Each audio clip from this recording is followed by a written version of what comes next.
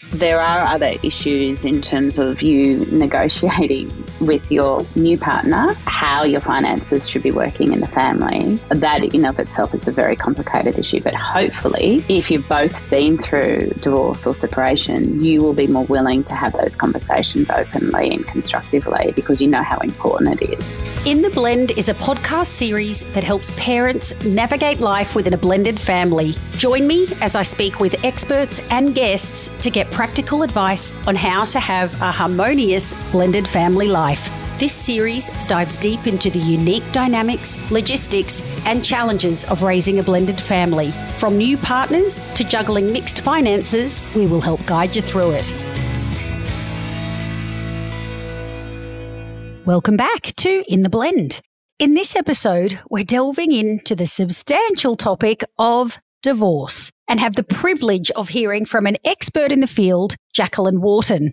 Jacqueline is a divorce advisor on a mission to empower individuals to have what she calls good divorces.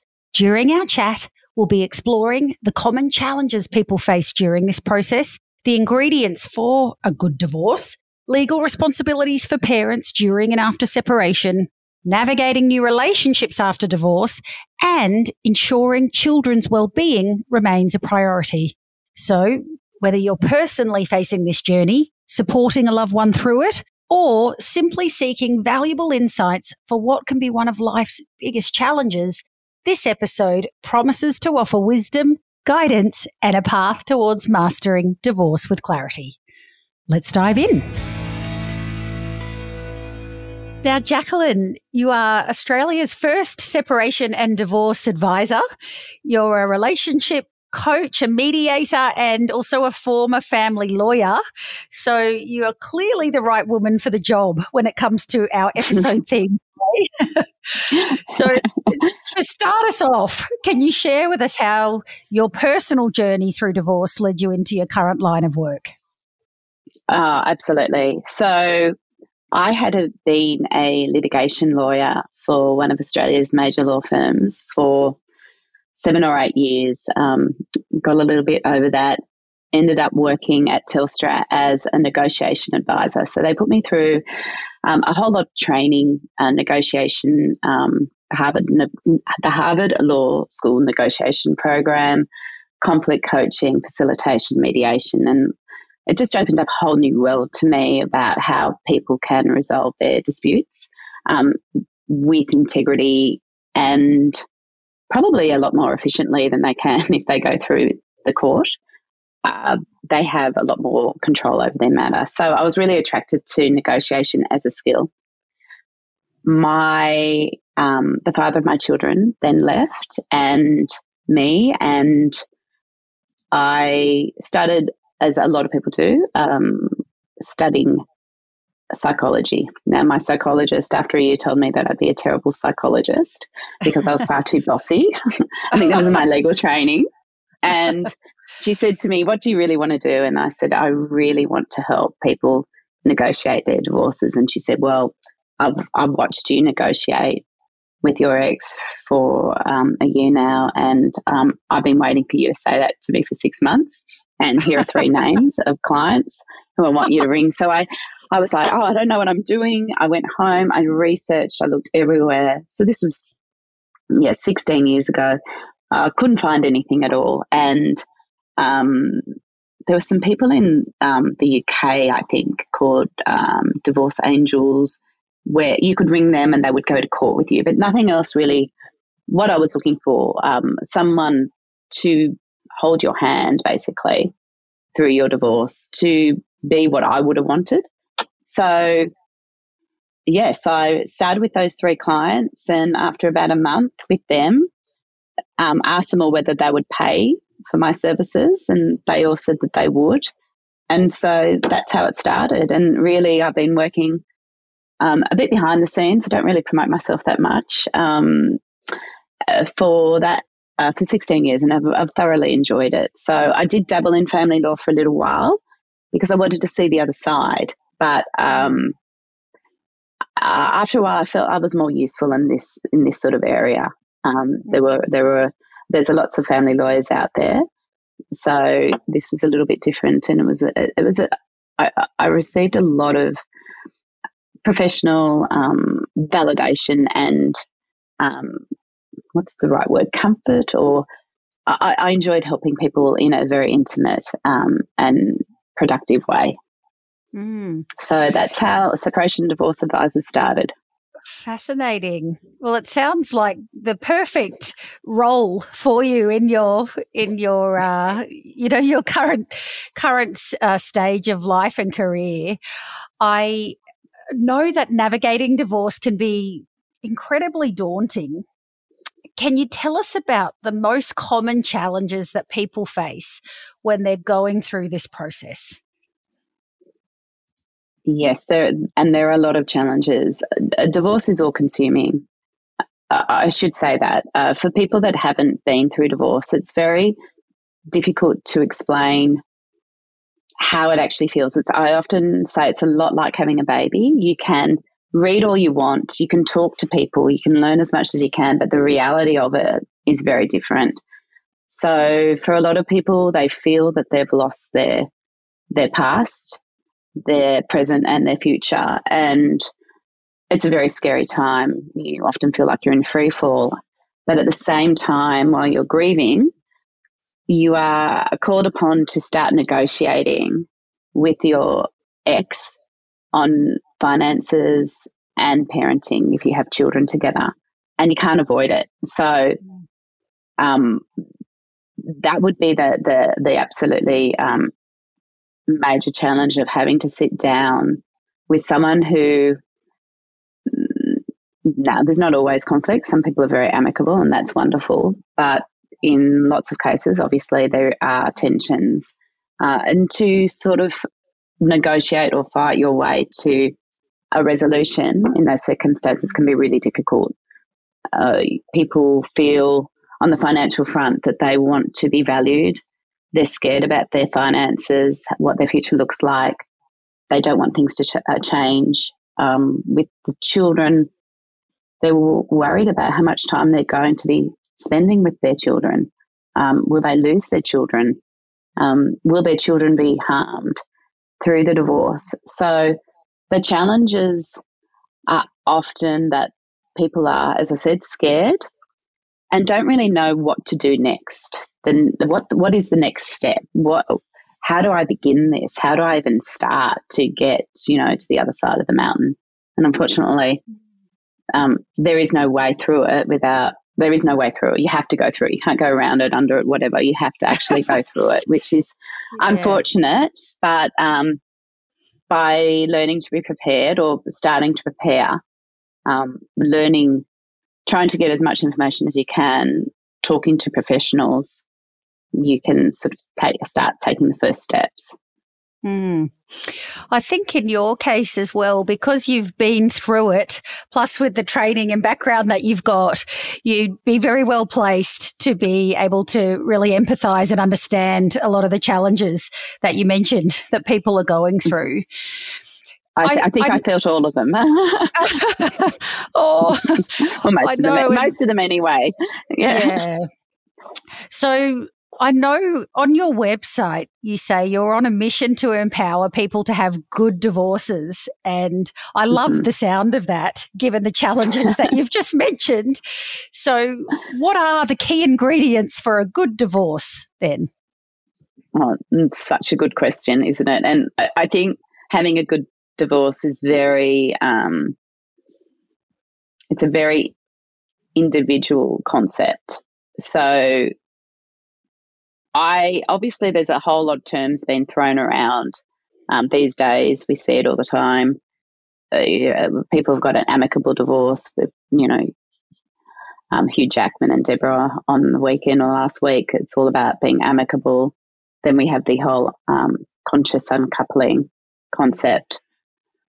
So I might talk about those concepts actually, and then turn to maybe what I think a good divorce is. So being amicable really requires two people. It requires two people to come together and agree to treat each other with respect, through the divorce negotiation stage and be open to listening, to hearing each other, and to work together constructively towards resolution of whether that's parenting, practical issues, financial issues. That's how I always see an amicable divorce or separation. Conscious uncoupling is, I think, more about how you feel about what's going on. Uncoupling yourself from the emotional aspects of the relationship and not engaging in warfare, as it were. So think more, as I always say, yes, well, hopefully Hugh Jackman and Deborah rather than, Angelina and Brad. Yes. You're not no pot shots behind each other's back, as it were.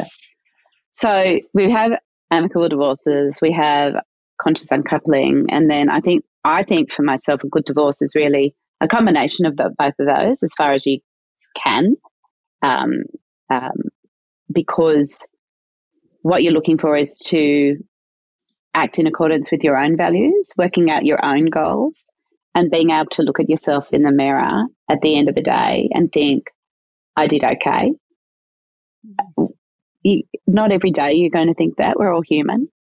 Some days are going to be better than others. Some days we're much more, we're less reactive to what's going on. But a good divorce, I think, means being open to growth, but being walking your talk.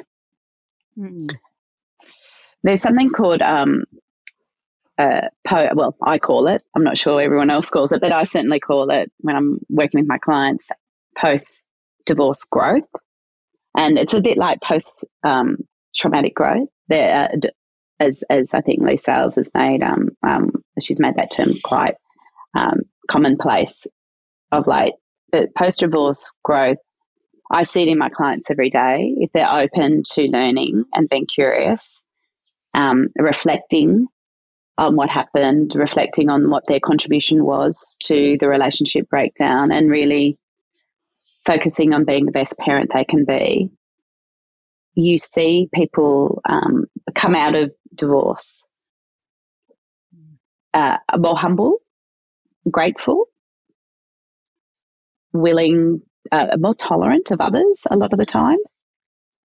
They call it, I think, in the States, a reset, whereby everything's sort of rushed away. You have to rebuild, and it gives you a platform to rebuild. So I think having a good divorce is also part of that, is being open to growing, having some growth through the process. Sometimes, of course, in the middle of it all, you're not going to feel like that because you're reacting to all the practical and you're reacting to the financial and all the stresses and the little conflicts and whatever. You're not feeling like that. But over time, I see a lot of people grow. Yes. Which is great. Oh, it must be really reassuring for those listening who are going through the eye of the storm at the moment to know that there is that opportunity for growth out the other side. And it's great to hear that people get to the stage where they are having that time to reflect on themselves and things that worked well and things that perhaps didn't work so well in that previous life. And then ultimately that's going to set them up for more success in their new life from there. New life. Mm-hmm.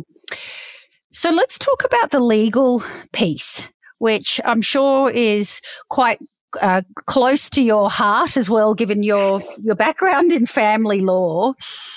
So what are some of the key responsibilities that parents should be aware of during and after the separation process?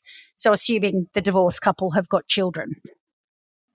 So the main responsibility, so first of all, it's really important that everyone understands that under the Australian Family Law Act, parents don't have rights. Really, they've only got responsibilities. The only people that have rights are the children, and that's a right to have a meaningful relationship with both, or connection with both their parents. And I talk about that being whereby the children know who you are, Your child knows what makes you laugh, what you don't like eating, who your best friends are, what your little routines are, what your quirks are. That's knowing someone intimately, and children have a right to know both parents in that way, unless, of course, there's issues of safety, which is obviously means that their safety comes first, always safety first under the Family Law Act. So the responsibility is, in terms of parental responsibility, there's a responsibility to ensure that you are informing the other parent as to what, for example, medical procedures your children are going through, education, religion. Parental responsibility really encompasses all of those types of guardianship issues. Mm-hmm. So, yes, medical or health, education, religion, some social, cultural issues. And you have responsibilities to ensure that the other parent is as far as possible across those, because you're meant to be making joint decisions together on those very, very, very important issues. Day-to-day care, very different.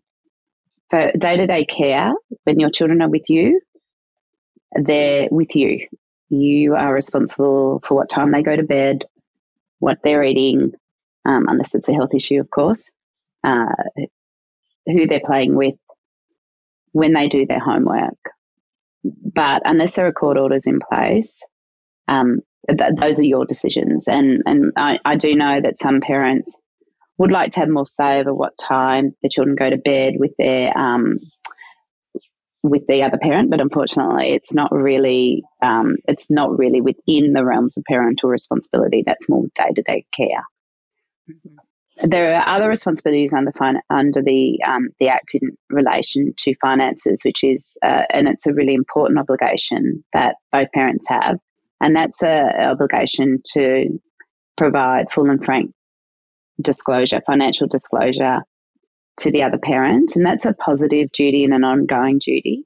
So even if the other side doesn't ask for a particular document, you're still required to provide it to them, and you have to keep providing it to them until you've come to a financial settlement. So that's important to know, because people often say to me, "Oh, well, I don't need to give them, my private bank account details or whatever." And I said, "No, actually, you do. You are required to disclose everything." So everything that you're spending in your private accounts, the other side is entitled to see until you've come to a fully legally binding agreement on your finances.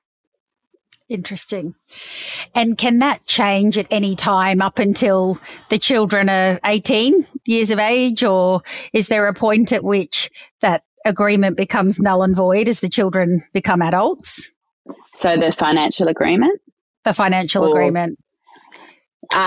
No. So the financial agreement is usually about your split of assets and sometimes spousal maintenance. So once you've entered into that stays put.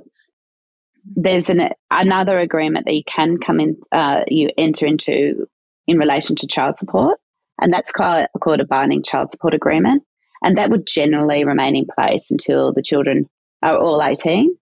Okay. Or have finished year 12. So sorry. Obviously, as each child turns 18, the agreement would cease to apply to them as they turn 18 or finish year 12, whichever is the latter. Got it. Yes, okay. The law is quite complicated in this area in terms of understanding what documents you need in relation to each of your agreements. So there are four or more different types of agreements that you might need to sign off to finalise your parenting or financial settlement and get divorced. So, okay, it's a complex web. And it is, unfortunately. And made even more complex when that divorced couple are then considering new relationships or marriages as well, which will happen after their separation or divorce, or even if they're getting divorced for a second time round and then going into another relationship. So what sort of extra complexities in your experience are surfacing in that scenario? So when people enter into new relationships, so there's obviously the parenting side and there's the financial side. I might deal with financial first if you don't mind, and then let's talk about the parenting, because that is complex. But obviously there's a whole lot of other issues that happen once you move in with somebody else, if you've got children, or even if you don't, but if you have children. If spousal maintenance is being paid to you, then you should really get some legal advice as to whether that will still be being paid. Child support should still be being paid to you by your ex, or you should still be paying child support. The new partner isn't necessarily responsible for paying for your children, so that should all be fine. But there are other issues in terms of you negotiating with your new partner how your finances should be working in the family, and that in of itself is a very complicated issue. But hopefully, if you've both been through divorce or separation, you will be more willing to have those conversations openly and constructively, because you know how important it is. I work with a lot of couples who come to me to do binding financial agreements before moving in together. They're really the prenup, as the colloquial term for them, and that they're really good conversations, because people actually talk about their money values, how they see their future together financially and otherwise, and really have those raw conversations before the conflict arises. So money is often it's how we perceive ourselves. So being able to have those honest and transparent conversations before making any joint purchases of major purchases, it can be really helpful for people to understand where they sit and what they can expect, and that can lead to much more productive conversations and probably less conflict within the relationship. So even though those conversations are hard when you're putting the prenup together, they are very much worthwhile. So that's on the financial front. Obviously the children front, the parenting front, there are a whole lot of issues. It's obviously blending. I always say it's like blending. You've got two hands and you're trying to blend the fingers together, and there can be a lot of friction at different times for different reasons.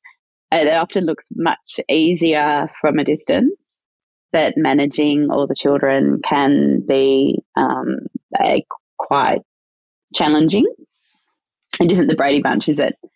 My partner and I are partners. We live apart, and we've been lived apart for 12 years, and we've got 3 children each, the same ages.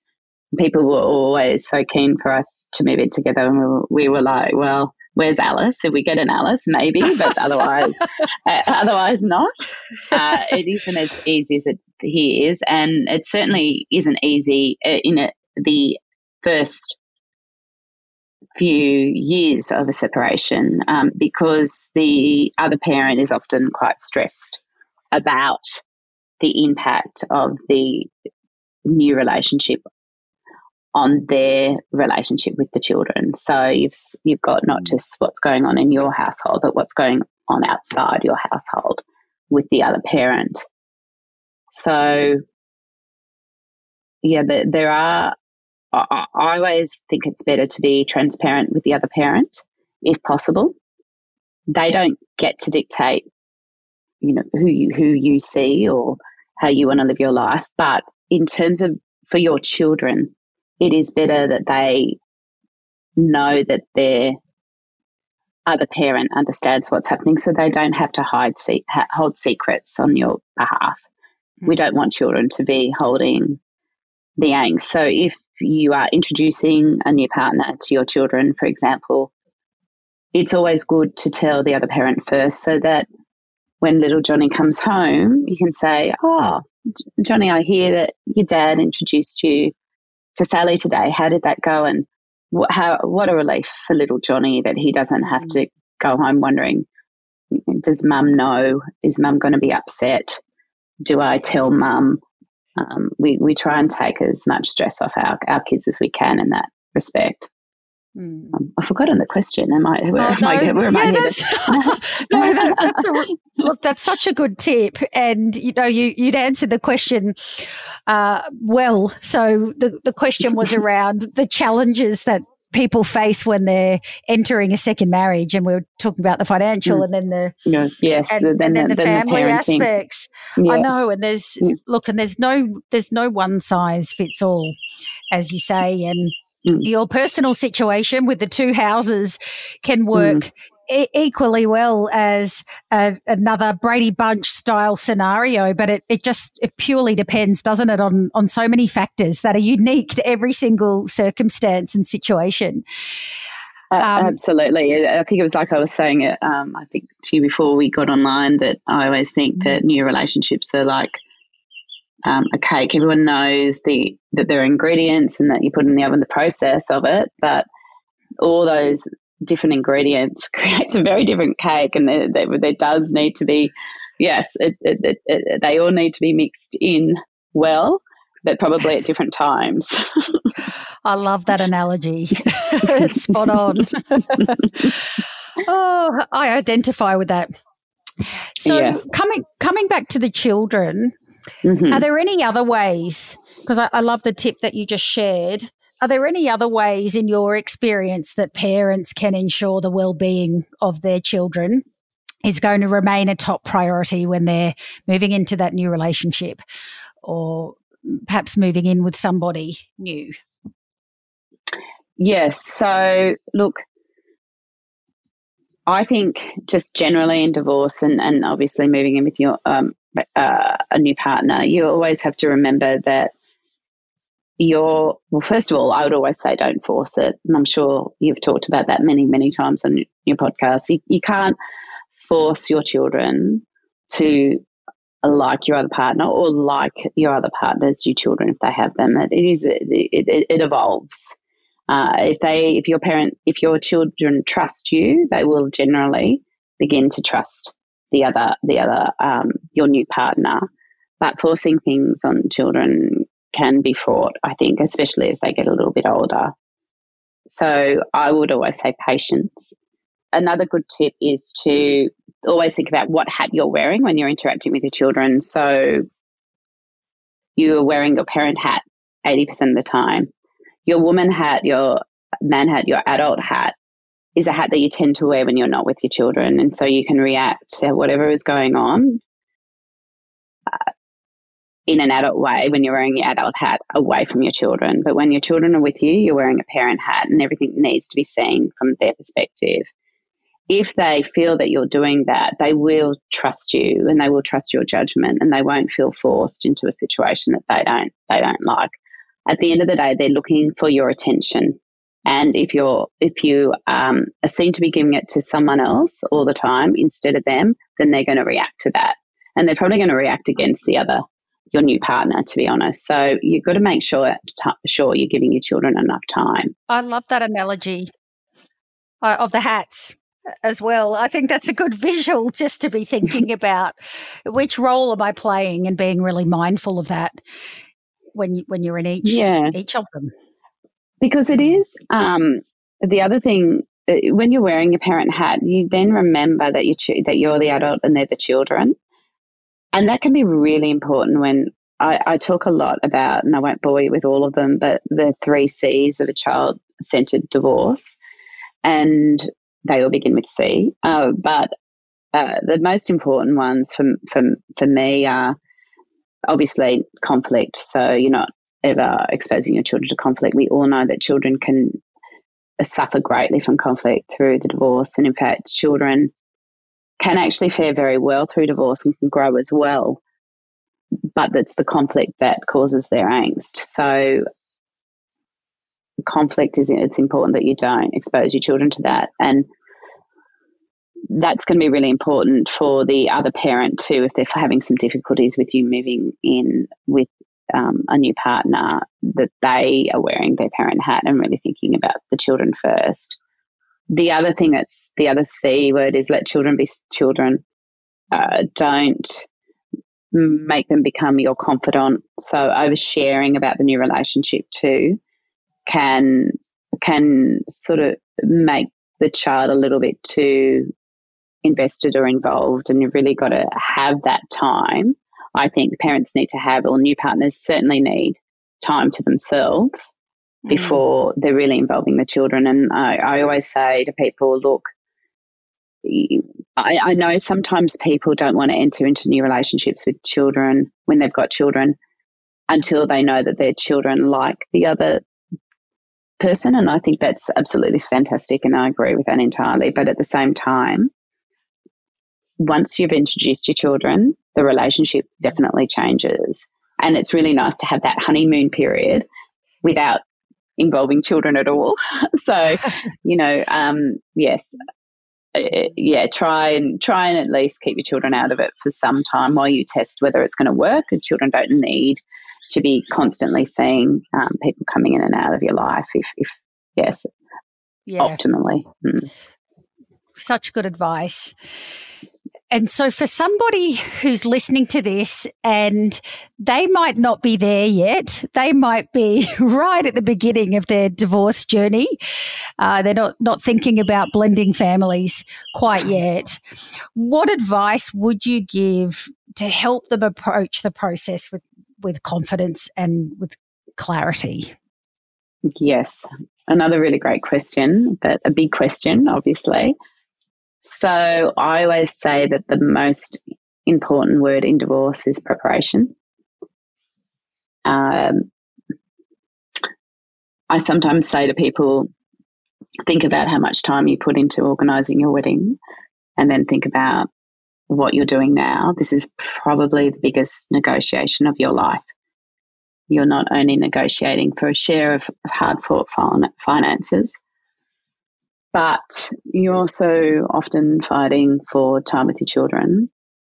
And fighting is probably not the right word. I'll say negotiating or discussing. And you would never walk into a negotiation in your workplace. If you were running a negotiation in your workplace, when you were talking about negotiating that amount of money or something else as sacred as time with children, you would be preparing for that for a long time. You would be understanding all of your numbers. You'd be understanding your children's schedule. You'd be looking at it from all angles. And unfortunately, a lot of people just don't do the preparation. I understand why. It's very scary. It's, for a lot of people, they're not across their numbers. They're not across the macro, their bigger picture in terms of what their mortgage is or how much super they've got, or have they got shares, or they're not across all the numbers, the big numbers, and then they're not across a lot of the detail of their everyday budget. So it's scary to do, but once you start preparing, once you start doing your budget, once you start understanding, your bigger financial picture, you will feel more confident to understand what it is that you want and what is achievable, and whether or not you should be, thinking about keeping the house. People often want to keep the house when they have children, whether that actually is a good financial decision for you. In terms of the children, it's really important that you think about your children's schedule. You think about what's important to your children. Who do you want your children to become? You've got to give some thought as to what might happen in 5 years and not just the now. Do you want your children to be confident and secure? And if so, how are you going to achieve that with your ex? How are you both going to work together to give them your children the right environment to thrive so as to become secure? So unfortunately, it is hard work. It's prepare. And it's also trying as much as you can to take the emotion out of it, which is very difficult. But in Australia, we have a no-fault divorce system for a reason. No fault means that you're not going to get more of the asset pool because you didn't like the way your ex behaved, unless it's, of course, family violence, in which case it is a factor that should be taken into account.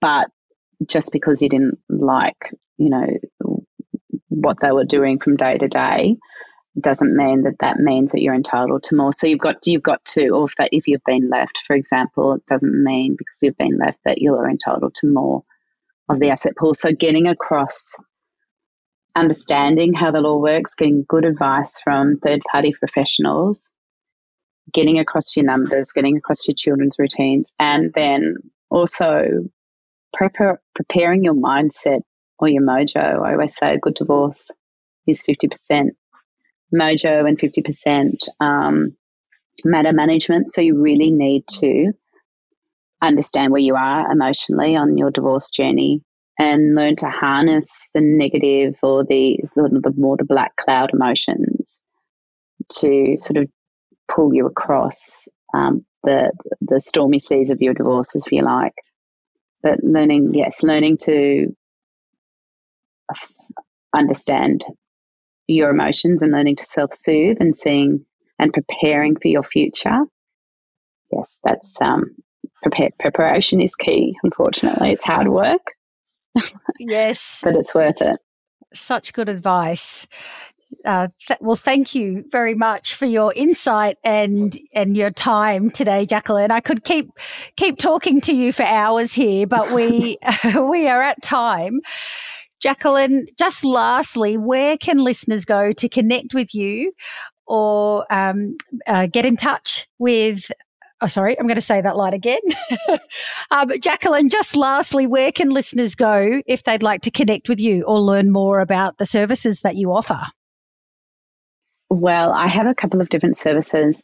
I have an online course, which is a separation divorce masterclass, and it's really designed to help you work through your divorce step by step. There are a lot of resources out there, but this is really designed to ensure that you know what to do next at any point in the journey. And it's, as I said, 50 videos with associated worksheets for everything from do you actually want to leave to how to leave, a lot on different types of living arrangements like nesting and financials, parenting, and how to engage a lawyer if you need one. So that's the online course, and you can find that at the Relation Suite. So relation and then suite.com.au. If people want to talk to me individually, they can reach out to me through my other website, Separation and Divorce Advisors. And I also work with couples who wish to be amicable. I have a process called Separation Collaboration, which is a very transparent and forward-looking process, but it's designed to keep negotiations going in a very structured and constructive way. So that works really well, and usually post that process finishing, we've got an agreement signed, and people are still, as a general rule, on really good speaking terms, which is, I think, what everybody wants at the end of the day. No point holding on to your anger. No, absolutely not. Very good. Well, thank you again, Jacqueline. We so appreciate your time, and have a wonderful afternoon. Oh, thanks so much for having me, Laura. It's been an absolute pleasure. Thanks for listening to the In the Blend podcast. The show notes for this episode are available at intheblend.com.au. And if you like what you heard, be sure to subscribe and please rate and review in your podcasting app. You can also follow me on Facebook, Instagram, and LinkedIn.